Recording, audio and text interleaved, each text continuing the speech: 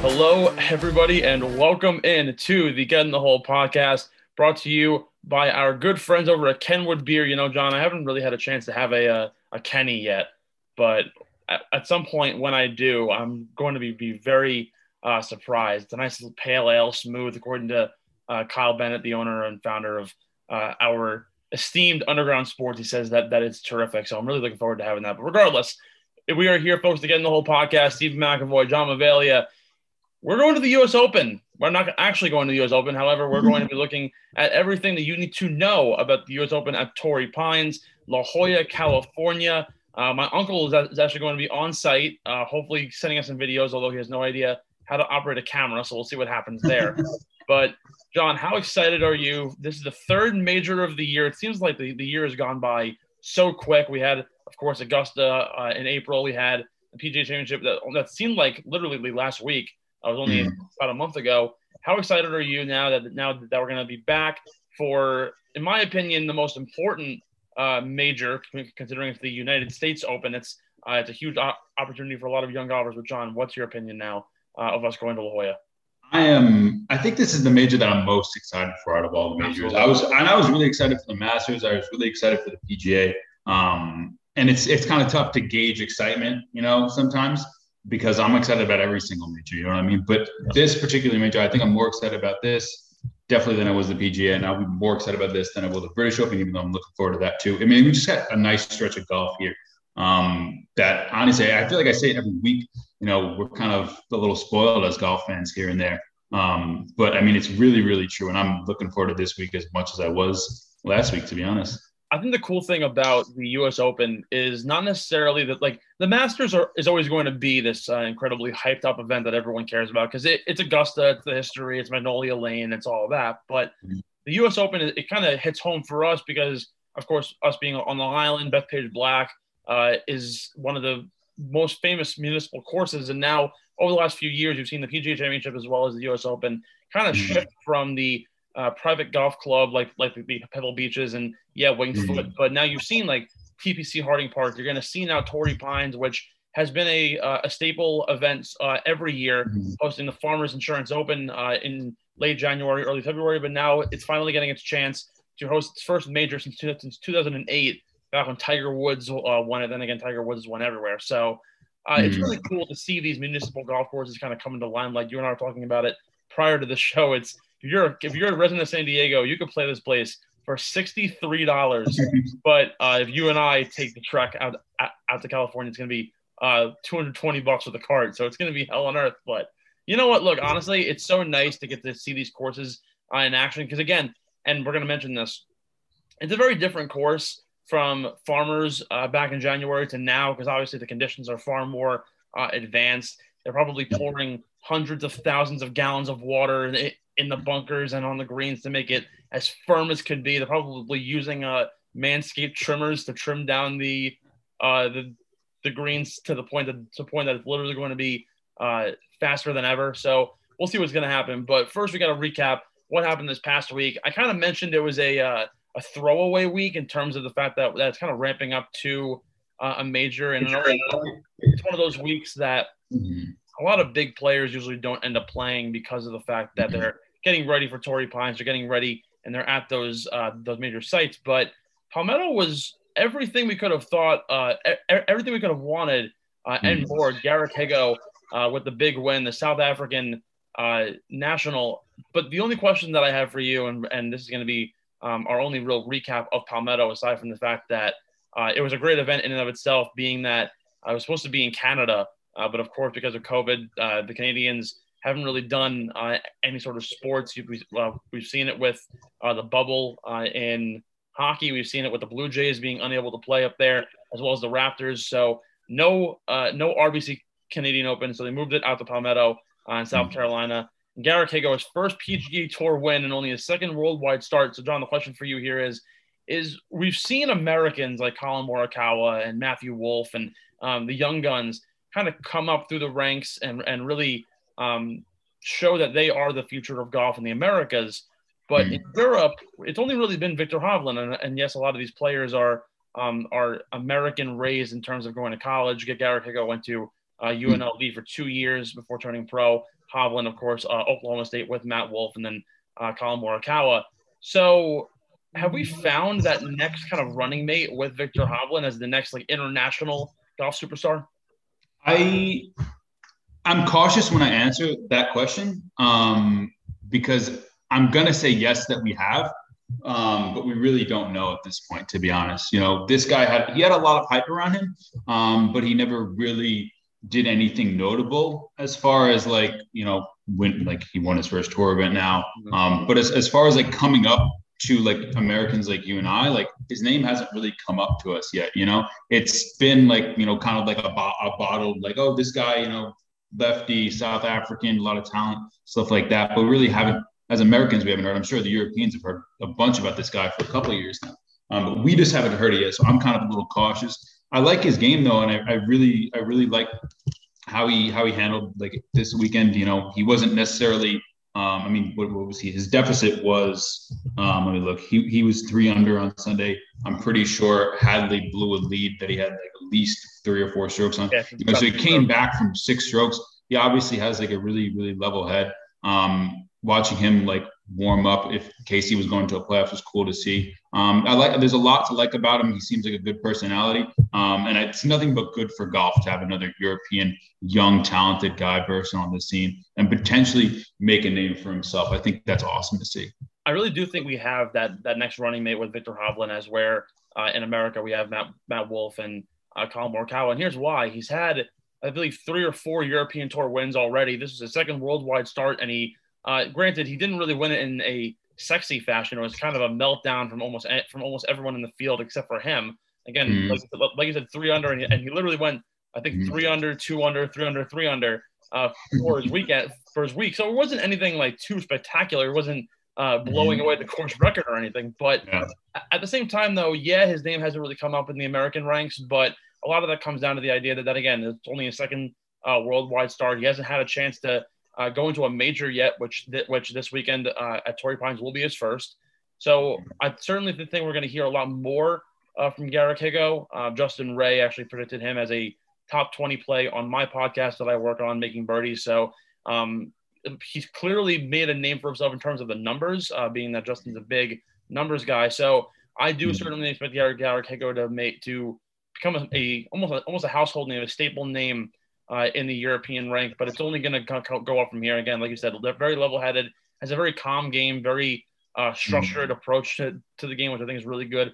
Plus, also, he's 23 years old. He's literally a baby. Yeah, he's young. Hovland's 24, Morikawa's 25, Wolff's 24. So he's still a little younger. He's literally our age. So there's certainly a lot more growth for Garrick Higgo. But really quickly, we need to take a quick short break, get a word from our sponsors. But when we come back, we're going to give you everything from the big names to the course history, to the course breakdown.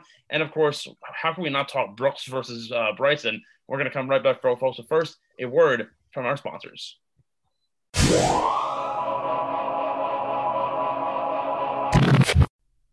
The Get in the Hole podcast is sponsored by Tomahawk Shades, the best eyewear in the game.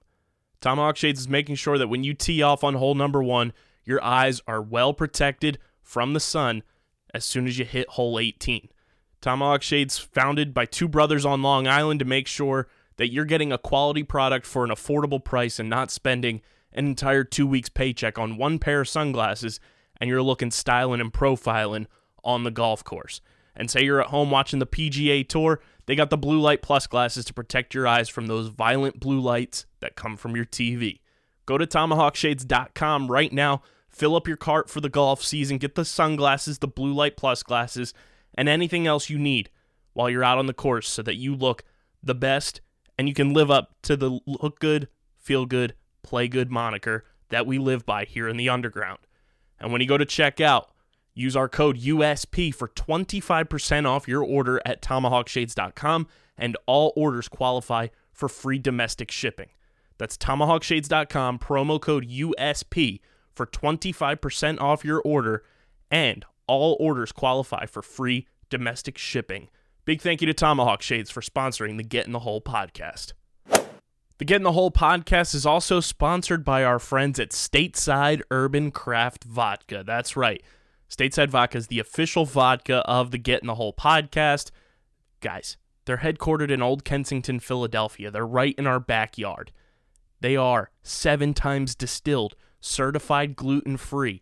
And get this, Stateside Vodka is blended with electrolytes, making it the first vodka on the market blended with electrolytes on the same mineral composition found in that sports drink that starts with a G. And it's the first actively hydrating vodka on the market. They've also won awards for best packaging in the world. Who doesn't love a winner? And as you guys are listening to this, Stateside Vodka has got you ready for the summer. They just released the vodka sodas in the cans. They are in the vodka soda game. Stateside Vodka is taking things to the next level with their vodka soda variety pack. It's easily the drink of the summer. So go to statesidevodka.com right now. Get the vodka sodas. Get your vodka. They even have the bourbon in stock. And when they do, you don't want to miss out on that. It is very limited. So get your hands on everything that Stateside has to offer. And when you go to checkout, make sure you have those 1-liter bottles in your cart so you can help us out, pay some bills. Use our code USP to get 10% off the 1-liter bottles of vodka at statesidevodka.com. Must be 21 or older to purchase. And of course, guys, as always, please drink responsibly.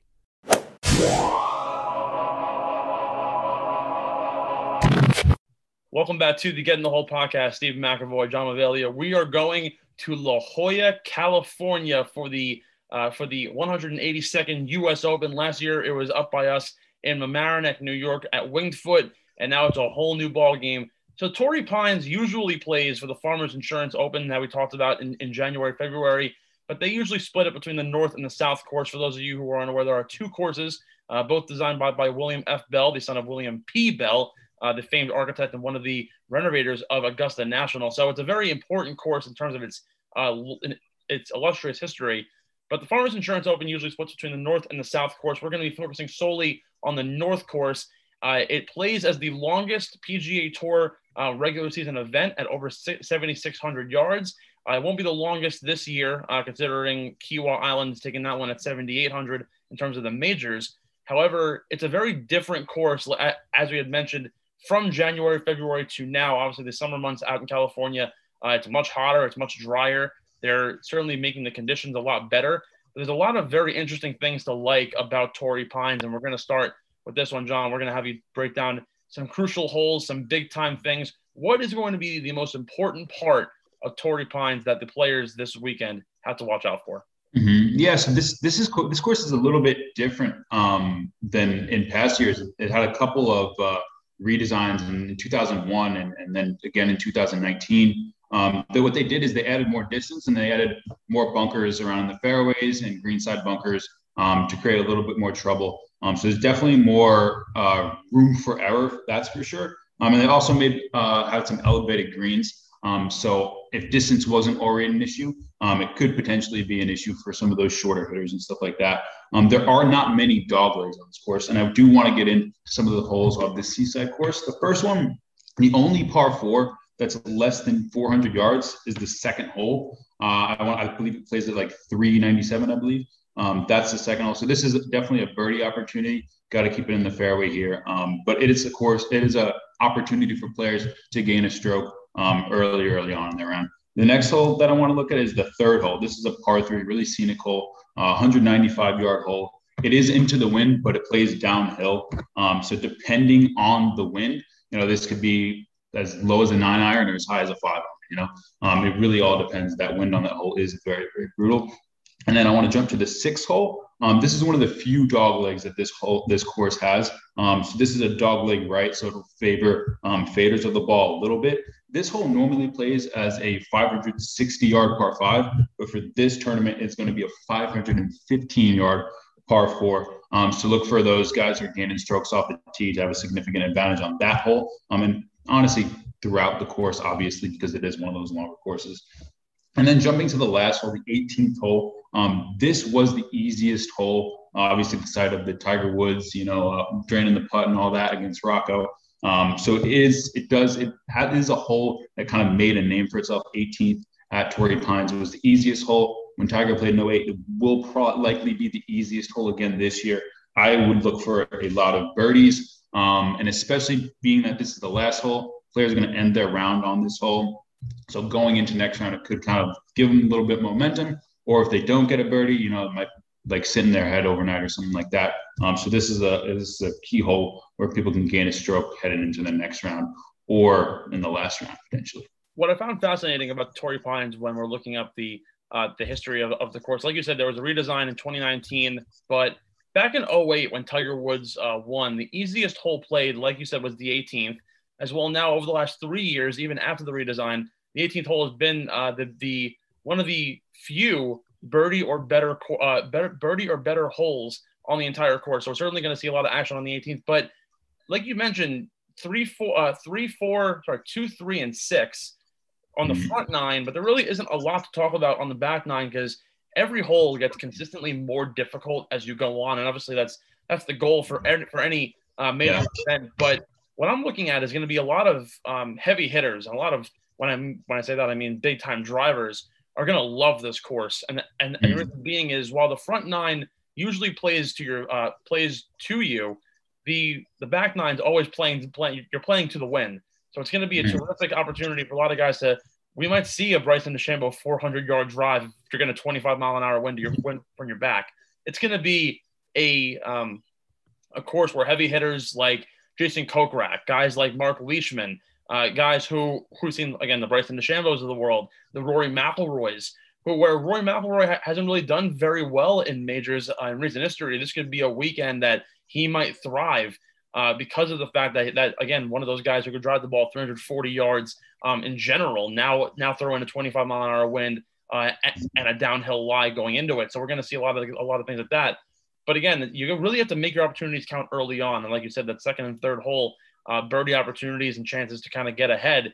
It's going to be tough, though, for a lot of guys who might have those first hole jitters, especially at a major. It's pretty tough from the first hole. You notice a lot of guys, actually, the numbers support.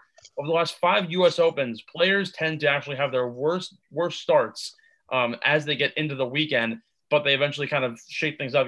You saw with Xander Schauffele, even at the Masters, had 3 really good days, and then on the 4th day started off bogey, par to begin at Augusta. Same thing at the PGA Championship, didn't have a really good start, but had a hot finish. So we're going to see a lot of that there. But speaking of these big-time driving names, and actually Xander Schauffele, we're going to start off with him here. Some of the big names that are going to be appearing across the weekend. We're going to start here with Xander Schauffele, a native resident of San Diego, as well as another man who we're going to talk about in a hot second. Literally is playing in his backyard. He played at Torrey Pines in high school events and has won multiple times back in high school, as well as some college exhibitions that he used to play at home.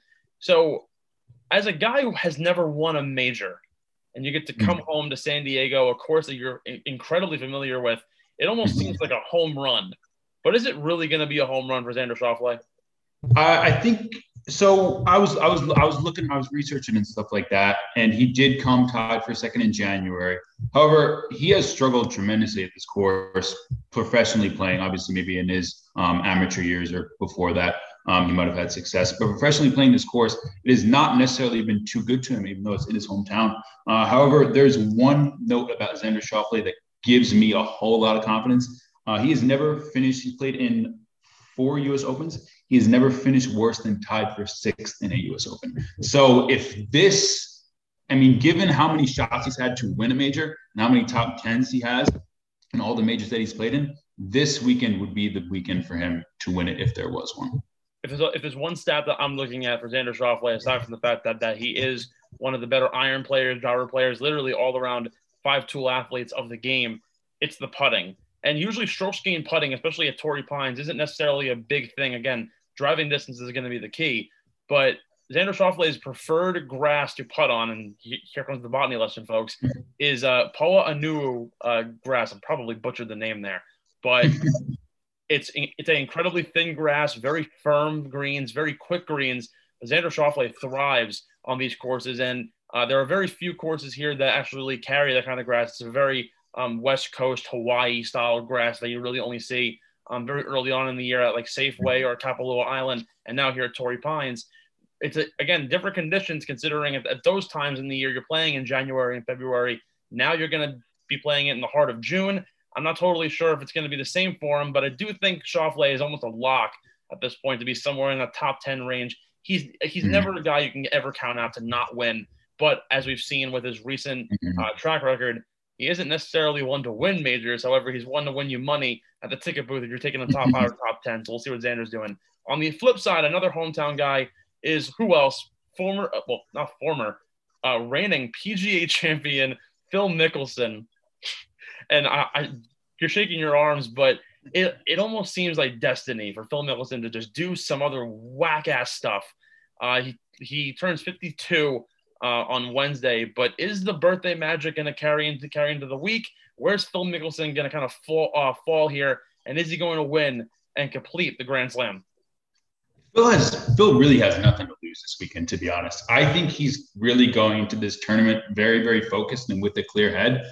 I don't think he has like, oh, this is my only chance to win the career Grand Slam or any of that in his head. A couple things about Phil that I found very, very, very interesting.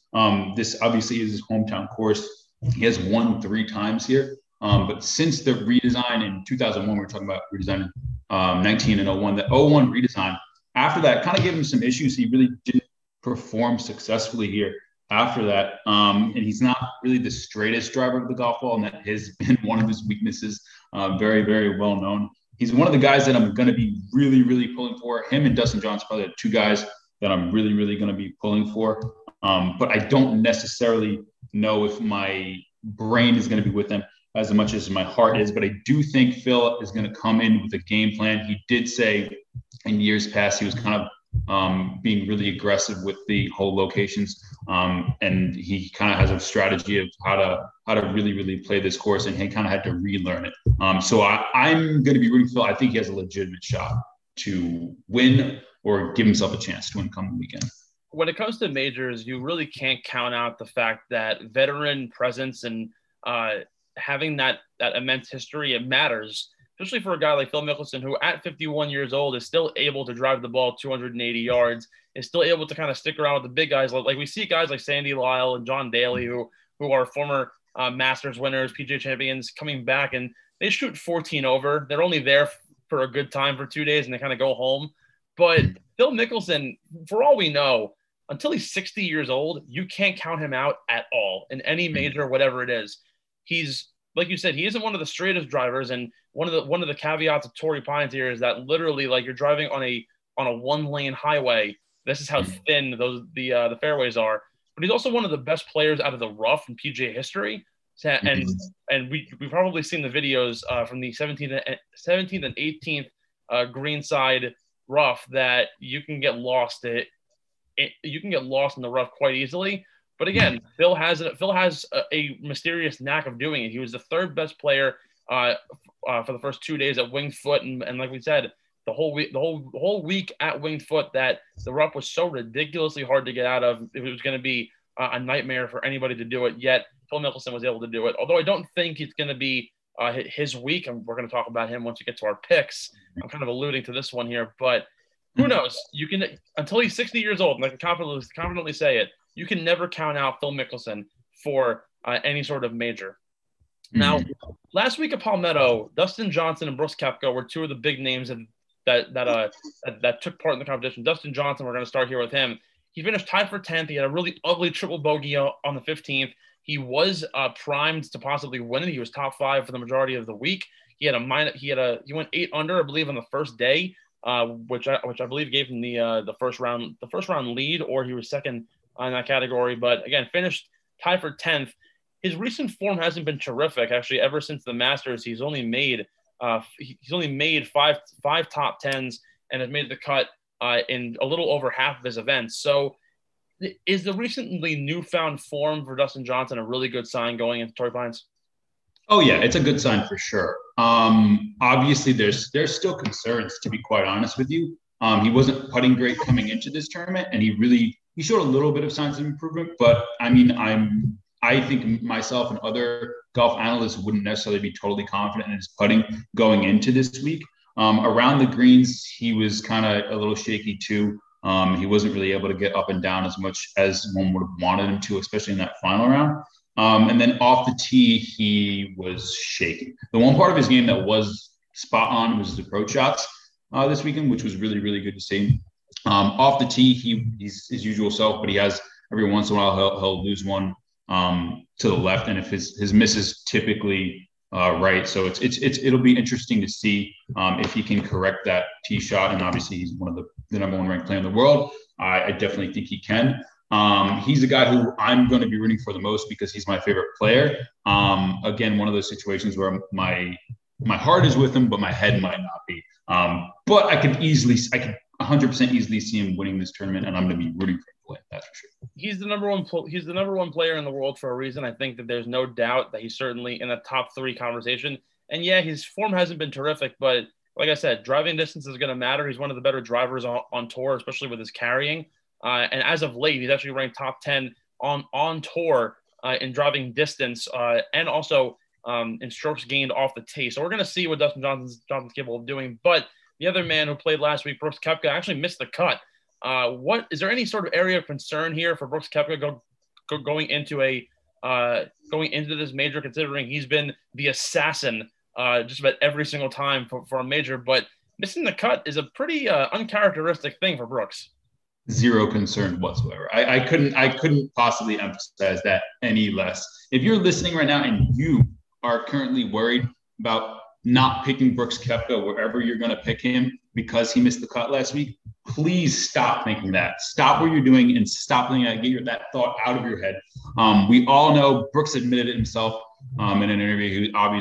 He admits it over and over again. He doesn't have the same focus that he has for majors when he plays in the regular tour events.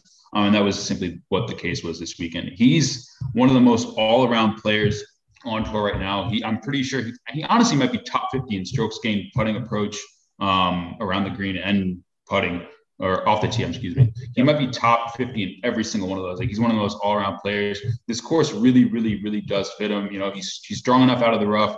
He is a good enough driver of the ball. He has the distance and around the greens. I really have a lot of confidence in him going into this week. I wouldn't let a miscut at the Palmetto Championship deter me from picking Brooks Koepka to win this tournament, if that's what I was thinking.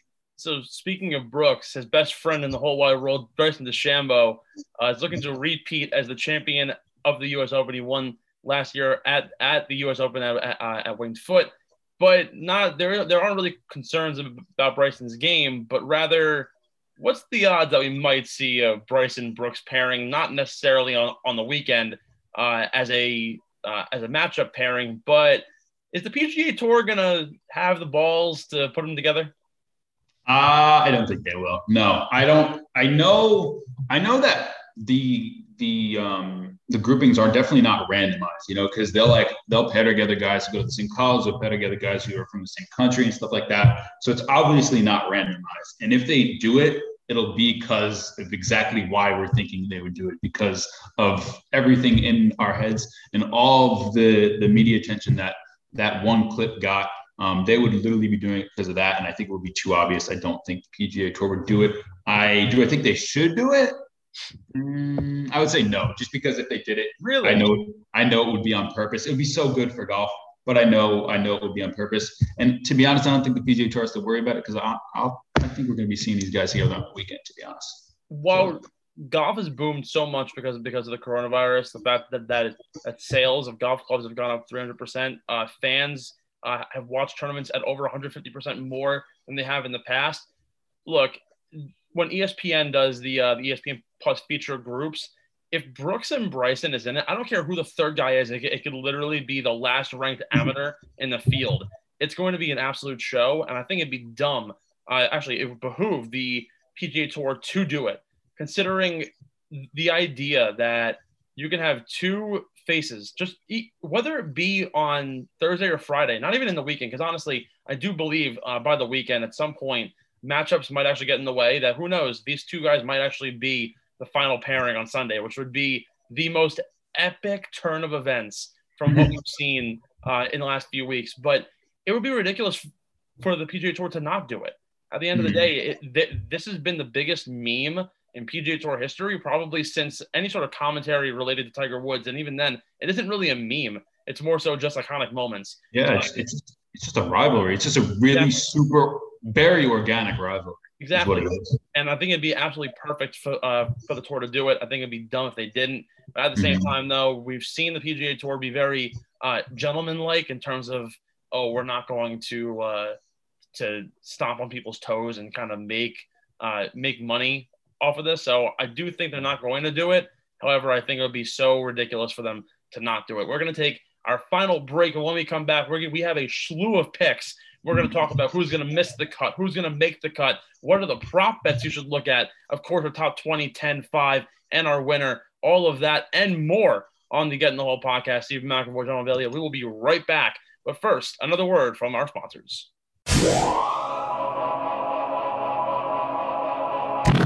Theater can simply be defined as someone performing something for someone else.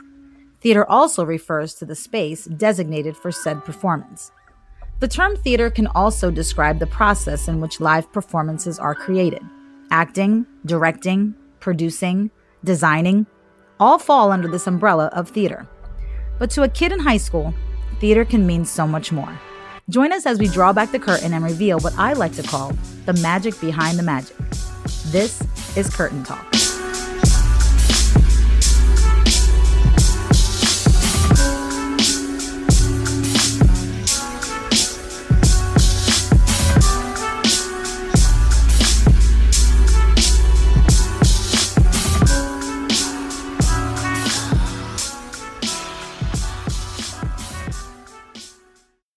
Sometimes we all just need to wind down after a long day of enjoying our favorite sports teams go to work. And with the rise of streaming platforms, new TV shows and movies are popping up every single week, and it might be overwhelming not knowing exactly what to watch. Well, that's where Streamer Season comes in, the exclusive streaming platform discussion podcast for TV and movies on the Underground Sports Philadelphia podcast network. Join me, KB, and a plethora of our hosts right here at USP, breaking down all the new TV and movies that you guys should be watching across all the various streaming platforms that are available to the masses. Catch us on Streamer Season wherever you get your podcasts. We all know the traditional Big Four sports, and we have our favorite teams and enjoy them each and every week during their seasons. But what if I told you the fastest growing sport on 2 feet doesn't involve football, baseball, basketball, or hockey? Come join me, Dom Ponteri, and Harrison Kremens as we break down the sport of the future each and every week on the Outside the Box podcast, talking all things pro and college lacrosse right here on the Underground Sports Philadelphia podcast network.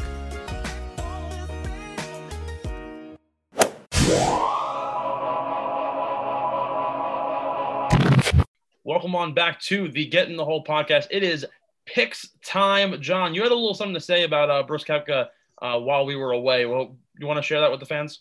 Yeah. So if for some reason you didn't heed my advice and you're still thinking about not picking Brooks Koepka after everything I said, and we're 10, maybe a little less than 10 more minutes in the show, and you're still thinking it for whatever reason, let me tell you this. Before his second place finish at the PGA, he missed his previous 2 cuts. He came out of nowhere. He came in second at Key Island. Just keep that in mind, and please don't let a Palmetto Championship miscut deter you from picking Brooks Koepka for this tournament. So I'm guessing you're not going to take Brooks Koepka to be the guy to miss the cut. Oh, you think? Is that what you got out of that? Good. All right, well, folks, here. Good listening skills, Steve. Good listening. We're going to give you all of our picks. We're actually going to add a few new ones here. We're going to add, instead of a fade this week, we're going to do guys to miss the cut and make the cut. We're going to try and give you as many players in the field as possible. We've already talked about some of the big hitters, but there are some quiet guys in the background that you might want to take a look out for, and it's going to start right here. But first, we're going to start, John. Who is your man to miss the cut? My guy to miss the cut is Abraham Ancer. The guy's still looking for his first career PGA Tour victory. He hasn't been playing the best of late. He's not the longest hitter off the tee either. U.S. Opens, I don't think he has the best track record. He's a guy who I think he's a little bit His odds are a little bit too high for me. He's my pick to miss the cut for the week. It's really interesting you mentioned Ancer, because we had said it before the Memorial that he's almost a lock for a top 20 in almost any tournament he plays. But you're right, he really doesn't have that length. So I totally agree with your pick. But I'm going to double up on a guy who I actually faded in the tournament immediately following the PGA Championship, and he did in fact miss the cut, and he's going to miss the cut this weekend, and it's Phil Mickelson. I totally, no, believe me, I get it. Phil Mickelson, you can never count him out in a major ever. I understand, but I cannot get over the fact that prior to the PGA Championship, he has only made he's made the weekend 7 times since 2019. I'm sorry, the guy just does not have the form of a guy who's going to be able to win at a course of Torrey Pines. He doesn't hit it far enough for me to possibly put him in the area. You're going to see this as I go on. Every single guy who I'm picking this week hits the ball over 320 yards off the tee. I'm literally going to allude to 5 guys here that are the only 5 that can do it. Some of them you probably have never even heard of, but Phil Mickelson can only drive the ball 270, and he was able to get it over that 300 plateau at least half the time. Probably going to land in the rough. He isn't very accurate, and again, this isn't a second shot course where if you land in the rough, it's kind of easy for you. No, it's going to be incredibly challenging. I feel like Phil's going to be making a lot more par saves than he is opportunities for birdies, and the greens and regulation number is going to plummet. I think Phil Mickelson's going to miss the cut this week. I'll take a side bet for you off the show. Put $5-10 that Phil makes the cut. I'll take that he makes the cut. I mean, because you did mention like he's not the longest hitter off the tee, but you mentioned his skills out of the rough. They're enough to make him safe. And to be honest, most of this course is going to be about getting away with a par and moving on to the next hole. You know what I mean? Like I completely understand your logic.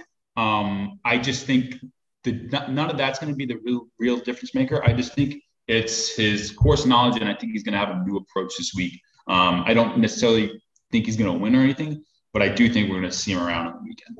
Well, so here's the thing. The rumor has it that apparently over the last few majors at municipal golf courses, the cut line has been somewhere in the 2 under, 3 under range. So guys usually tend to score really well. We saw it at TPC Harding Park. Colin Morikawa won at 23 under par. So there's certainly an opportunity that we're going to see a lot of these situations where maybe Phil, he might only have three birdies, the 3 birdies that are going to get him under the card for the entire for the first 2 days. I really don't know if he's going to be able to do it. If he can, look, again, you can't count on Phil, but I'm not all that much trusting in him. But John, speaking of guys we are going to trust, who's going to be your guy to make the cut? My guy to make the cut is Brendan Steele. So Brendan Steele has made his last 12 cuts. There's not a lot of flashiness to his game. He's just a really, really solid player. He's not the best putter, but he's made his last 12 cuts, and I don't think that streak is going to be broken at Torrey Pines. Now, for a guy that we usually talk about to make the cut, especially like for this, we kind of mentioned that we want guys who are a little obscure, and Brendan Steele was actually in the Monday qualifying for the U.S. Open, managed to get it, obviously. And he really is a solid pick this week to make it. But my guy, like I've been saying though the entire show, driving distance matters. Who was the longest driver at Palmetto last week? I have no idea. Who is it? His name's Wilco Nienaber. I know it's a ridiculous. Yeah, I saw that guy. He's young and he has a really cool. So I like that guy. He has a good swing. I like. He has a ludicrous last name. He's plus 2,100 for a top 10. Honestly, he might be a look there considering he drives the ball 360 yards. That's crazy. He drives the ball less than Bryson DeChambeau by less than 2 yards. It's ridiculous. The guy might not have a terrific game all around, but if you can put the ball 360, and again, like Bryson DeChambeau, if you can lay up with a pitching wedge on your second shot for a par 4, who knows? There could very well be plenty of opportunities. And when you are able to drive the ball that well, and also he does it straight. It isn't like Bryson DeChambeau where he can hit it 47 yards into Narnia. At the very least, he puts the ball in the fairway. So I'm looking forward for Wilco Nienaber. Plus 2,100 for a top 10. You might want to look at it there. Throw a little dollar down because, again, $1 to win 21. I'll take that all day long. John, your top 20 this week, where are you going? My top 20 is going to be Mark Leishman, the king of Torrey Pines, as some might call him. I believe he won here. Was it in 2020? I believe he won here. Possibly. I think it was 2020. I could be wrong. My memory could be failing me. But he has 5 top 10s and 2 runner-ups at Torrey Pines. This guy knows his course. And like we say with the majors and especially the U.S. Opens, if you look at the history, really, really, that's what matters a lot. Pass finishes and stuff like that. And a guy with 5 top 10s at this course, I really couldn't not pick him for a top 20 given the value that he has. So I was debating for my top 20 this week to go with someone kind of obvious or go with someone a little more obscure. And originally I had this guy actually as my best bet of the week, but I moved him to the top 20 solely for the reason that he's a little more obscure. And I wanted the best bet to kind of include somebody who has a track record. I'm going with Chan Kim at plus 1,200. No one's ever heard of this guy, and honestly, neither have I. But listen to this. He's usually one of the longest hitters, if not the longest, where he plays in his native Japan. When he played for the Monday qualifying for the U.S. Open, he blew away everyone in driving distance by over 65 yards. He qualified for the field also in California too, so he's used to the conditions around this area. He was 23rd in the PGA Championship, which very, very much under the radar. He gained almost 6 strokes ball striking at the PGA Championship, which is ridiculous, especially at a windy Kiawah Island. He also finished top 10 in fairways and regulation. Again, incredibly windy course, so if you're able to hit it straight off the tee, it's huge. He has 5 wins in Japan, 2 majors in the Far East, and all on courses that aren't really set to cater to long bomb players.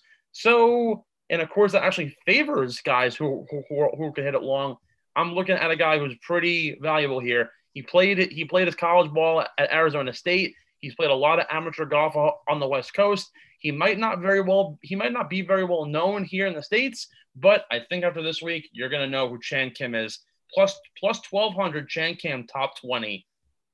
You're shaking your head. You're like, who the hell's that? That's a really good. I don't know. I don't hate that pick at all. That's a really, really, that's a pick that's got guts, and I love it. I love that pick. I've heard that guy's name. I can't say that I can put a face to the name, but I've heard of his name before, and given all of his accolades, you just mentioned his entire freaking golf resume there.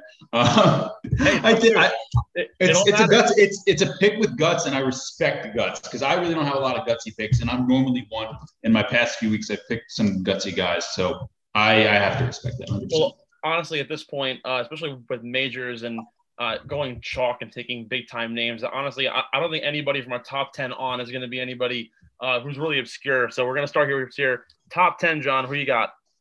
I have Tony Finau coming in my top 10. He obviously, we know, one of the longest drivers on tour, tied for second earlier this year at the Farmers. I think he's really, really put himself in a good position to potentially win his first major championship, and I don't think he has a tour win yet, right? Nope. Not since 2015. Okay, yeah, it's been a minute. Okay, yeah. He's putting himself in a position to when he came. I believe he finished 10th at the Masters, and he was also top 10 at the PGA Championship. His length is going to be obviously a significant advantage over other players. His swing is just so nice. It doesn't even look like he's swinging that hard. He really just has to just put himself in a good position, keep his drive straight. And if he does that, I think there's really, really no way this guy doesn't come top 20 and potentially no way that he gets to come top 10. He is my top 10 pick for the week. Finau is one of the best guys at placing top 20 in majors ever. He's so good at being able to fit his way in. And honestly, this season has really been a testament to that. Even in the regular season, although he doesn't win, he certainly wins you plenty of money in the top 10 area. My top 10 is another guy who kind of falls into that category. And like I said this a while ago, and actually it came true at the Memorial. He could not play for 3 weeks, go to a tournament, miss the cut, come back and win the event. My top 10 this week is Patrick Reed at plus 200. He isn't one of the longest guys, and he's really the only guy that I have this week who isn't a long ball hitter. But here's the thing. Prior to his last win, also he won actually at Torrey Pines a while ago. Recently in U.S. Opens, he's finished inside of the top 15 in 4 of his last 6 starts. Prior to his last win, he had a 6th place finish, and he's never missed the cut in 4 starts at the U.S. Open at Torrey Pines rather. He's been dialed in for a short game, and that's really going to be the reason why he ends up placing so high. Again, he isn't a insane driver off the tee, but he's very straight. He doesn't lose strokes on the green. He hasn't lost any actually since March, and he's gained strokes putting in 11 of his last 13 events. The guy is so good from inside 175 yards, and that's going to be a situation that you see guys like Webb Simpson is a really popular pick this week. Another guy who I was looking out for, that you want guys who might not, if they aren't lethal on the tee shot, they better be lethal from within 200 yards. And Patrick Reed is one of those guys. I have him at plus 200. John, your top 5. My top 5 pick is a home run. I couldn't be any more confident in this guy. Just like I was as adamant as I was about picking Koepka, or not picking Koepka if you were thinking about not picking him. Xander Schauffele is my top 5 pick this week. Now listen, this guy, we came tied for second in just this January at this course. Like I said, he has struggled before here. He has never finished worse than tied for 6th at a U.S. Open. It's his time, I feel like. It's his time to potentially break through and maybe even win this event. I was really thinking about picking him to win this event. He was just a home run for a top 5, to be honest. There's no way this guy doesn't come top 5. If he doesn't come top 5, I don't know. I'll give you $5 Steve or something like that. I don't know. Buy a Coke, whatever you want. But yeah, this guy's coming top 5 for sure. My top 5 pick this week is actually somebody who hasn't necessarily played terrific golf lately, but his play at Palmetto is a encouraging sight. Dustin Johnson at plus 350. Yes, he's a top 3 favorite in the event, but again, his recent form doesn't really give me a lot of reasoning to believe he might win it. He's certainly one of the better drivers on tour. He's, again, one of those 5-tool guys like Brooks Koepka, like Xander Schauffele. I feel really bad not putting Schauffele here top 5, but I want to get a little diversity in our picks. If you weren't taking Xander, I would have. But Dustin Johnson really just is the entire package in golf, and honestly, in any situation, even though he missed the cut at the PGA Championship as well as missed the cut at the Masters, this is really his chance to kind of get back. He had a top 10 finish this past week. He had a top 25 his last time out. So I really do think this is an opportunity for Dustin Johnson to really show his stripes, get back in there, and notch that top 5. Before we get into our winners, though, we got to talk our best bet of the week as well as our best prop bet. We're going to start with the prop bet because our best bet tends to be something that's going to be all in for the money. So, John, what is your best prop bet of the week? Meaning not necessarily a pick for a certain positioning, but rather a hole-in-one, an albatross, something ridiculous, possibly even a nationality prop. What do you got? Absolutely. So earlier I alluded to the 18th hole being the easiest hole in this course. And this could be a place where players can get a stroke before finishing up their round. It could potentially lead to a player making the cut, could potentially lead to a player missing the cut if they can't birdie this hole or something like that. However, like I said, this will play as the easiest hole this year. So I predict that in the final round, on the last hole, the winner of this tournament will make a birdie. What's the odds on that? I don't know, to be honest. I just know it's a prop bet. Well, I'm going to win it. So. Well, the odds actually, I'm looking at it right here. The odds are actually plus 220, which is actually pretty solid. Those are really good odds. Yeah, almost free money there. My best prop bet actually is going to go to a nationality bet. I was looking around at these. There's top Englishman, top American, top European. It's so ridiculously hard to pick top American or top European because honestly, someone's going to win it. So I ended up going to the category of the top English/Irish player. And there's only one person that I could possibly go with. It's the guy who looks just like me. I'm going Shane Lowry as the top English/Irish player. I think Shane Lowry is going to finish top 10. Here's the thing.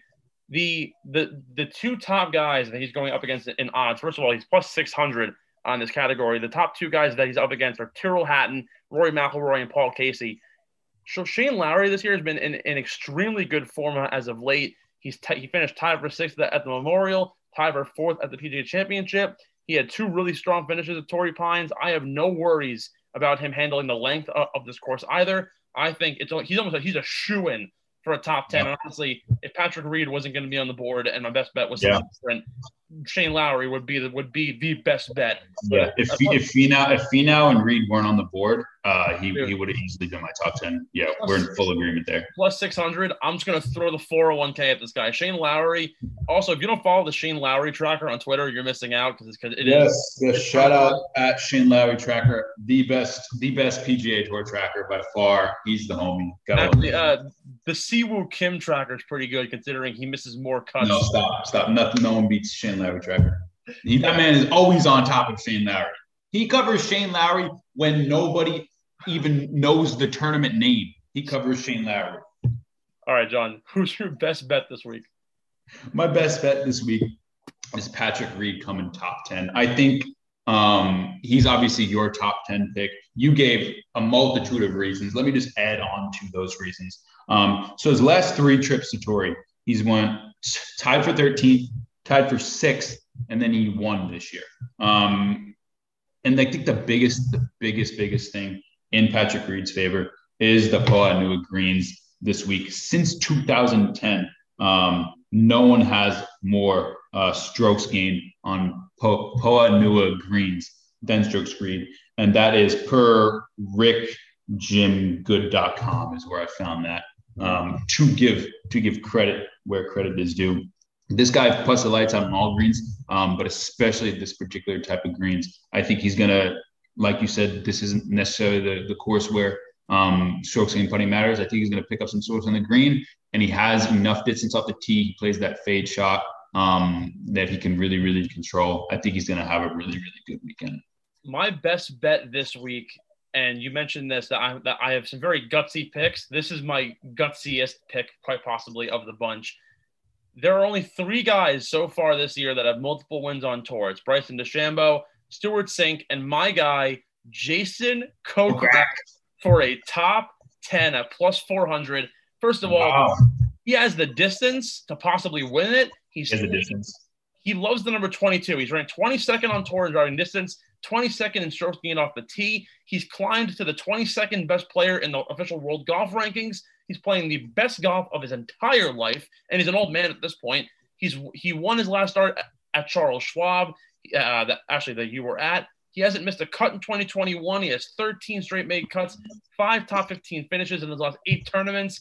Jason Kokrak for a top 10. My goodness. I love that. This man.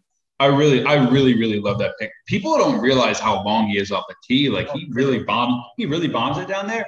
And when he won at Colonial, that's not a course where you win off of distance. That's a course where you win off of approach shots and around the greens and scrambling and stuff like that. That's where he made his money. So he's clearly firing on all cylinders heading into this week. So I got to give it to you. That's another great pick that I love. So while our best bets might very well bring us to the ticket window, the winner is going to really make us the big money. Who is going to win the 182nd U.S. Open? This particular person, this man, in 5 starts at Torrey Pines, he's 4 top 10 finishes. He led by 6 strokes at the Memorial Tournament going into the final round. No, he didn't win that event. He said, I'm too good. I beat these guys so bad, I'm just going to withdraw. Oh, shut up. I'm just that nice of a guy. I'm going to give it to them because I'm playing the best golf of my life, and this is unfair. Jon Rahm is my pick to win the U.S. Open in the year 2021 at Torrey Pines. Book it. He was the favorite, and I don't like picking the favorite just because it's like you pick the favorite, you know what I mean? But I had a hard time not picking Jon Rahm here, and the reason is he's playing the outside. I mean, maybe Kokrak is playing pretty well. Spieth.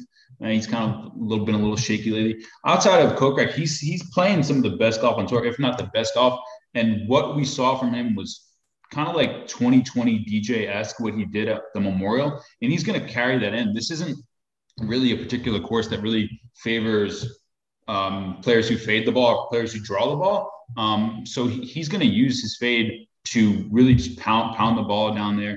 And then from there, he's just going to do what he does best, get it close on the green. I think the only thing that I'm somewhat concerned is his strategy, because he doesn't necessarily come off as the guy that's like the strategy golfer. But with those finishes, the 4 top 10s, I have so much confidence in him going into this weekend. So I also don't like picking winners. picking favorites Yeah. of tournaments. And no, I'm not gonna double up John Rahm here, but I'm going to go with the one guy who I've been waiting to pick him for a winner of a tournament. If you notice behind me, aside from the clothes that are right here, I have my things, but there's a little opening right here, like right in this little area. There's usually a little photo there, but that's because I'm holding it right now. Bryson DeChambeau is going to win the goddamn thing. He's going to go back to back.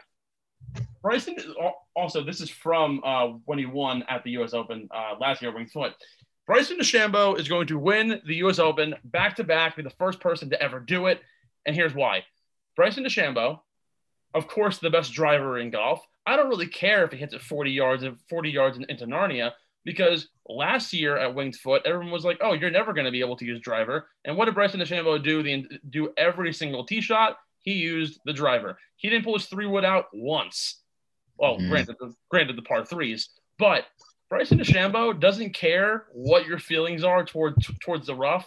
He's going to use and abuse it with every fiber of his being. And look, he's one of the better players this year in approach shots from the rough, which is a very odd stat to consider here. But he's so good that, again, he could put the ball 400 yards and hit a lob wedge 120 yards into the green and be setting up for an eagle putt on a par 5.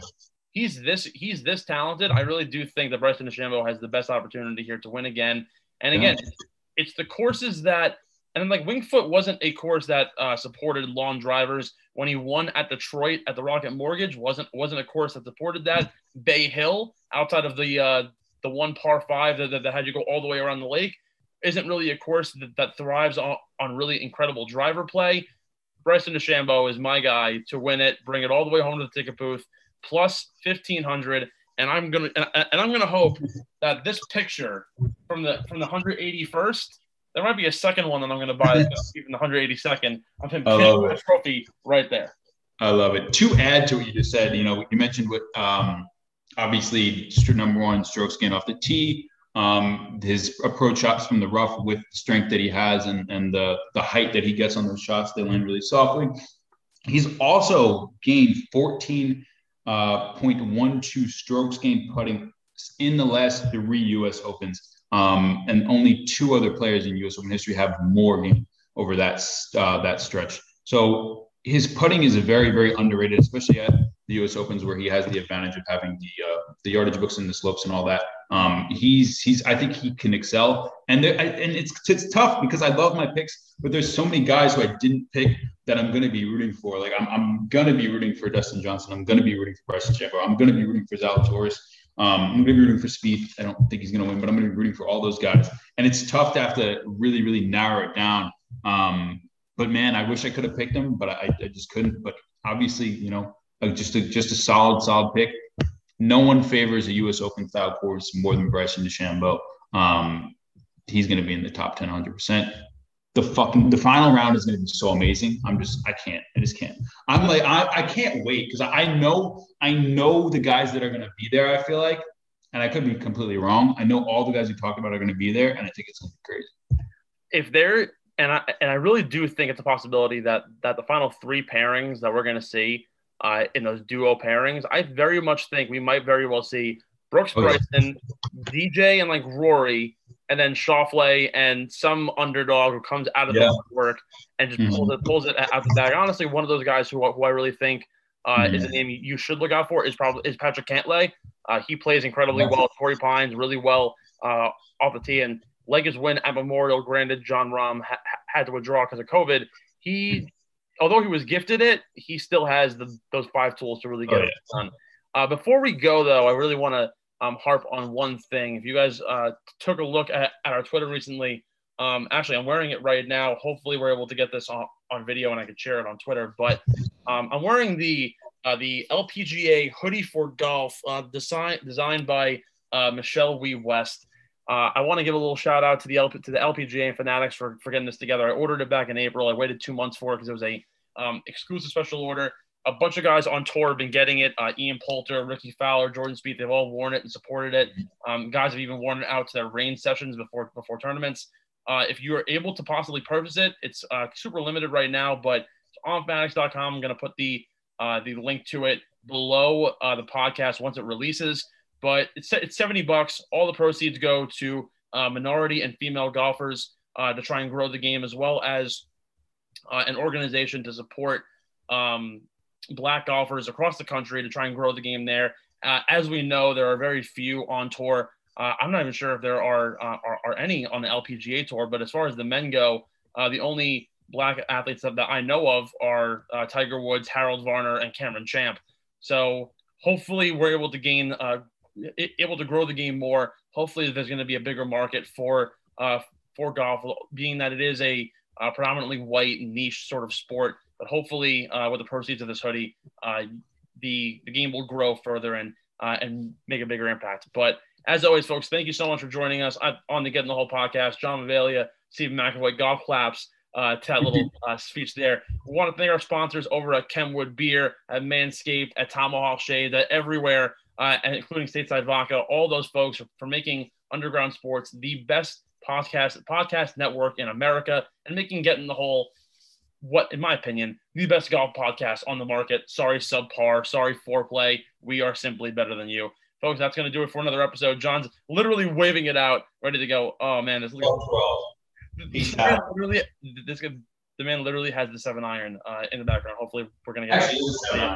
I'm going to get that. I'm going to get it and make it a GIF. I really hope I can. But, folks, once again, thank you all for tuning in. Go follow us on social media at Get in the Hole Pod on Instagram and Twitter. John with the horrible backswing. We're going to be back next week with a recap of the U.S. Open, as well as a look into the Travelers Championship. Hopefully, I'm going to actually be there legitimately. I certainly am trying to get tickets to it. We'll see what happens, folks. Take it easy. Maybe I'll be there with you. Who knows? Who knows? We'll see. Take it easy, folks. Thank you for listening to the Get in the Hole podcast, a part of the Underground Sports Philadelphia family of podcasts. Be sure to follow us on Twitter at Get in the Hole Pod, and be on the lookout for a ton of great content keeping you up to date on the world of golf.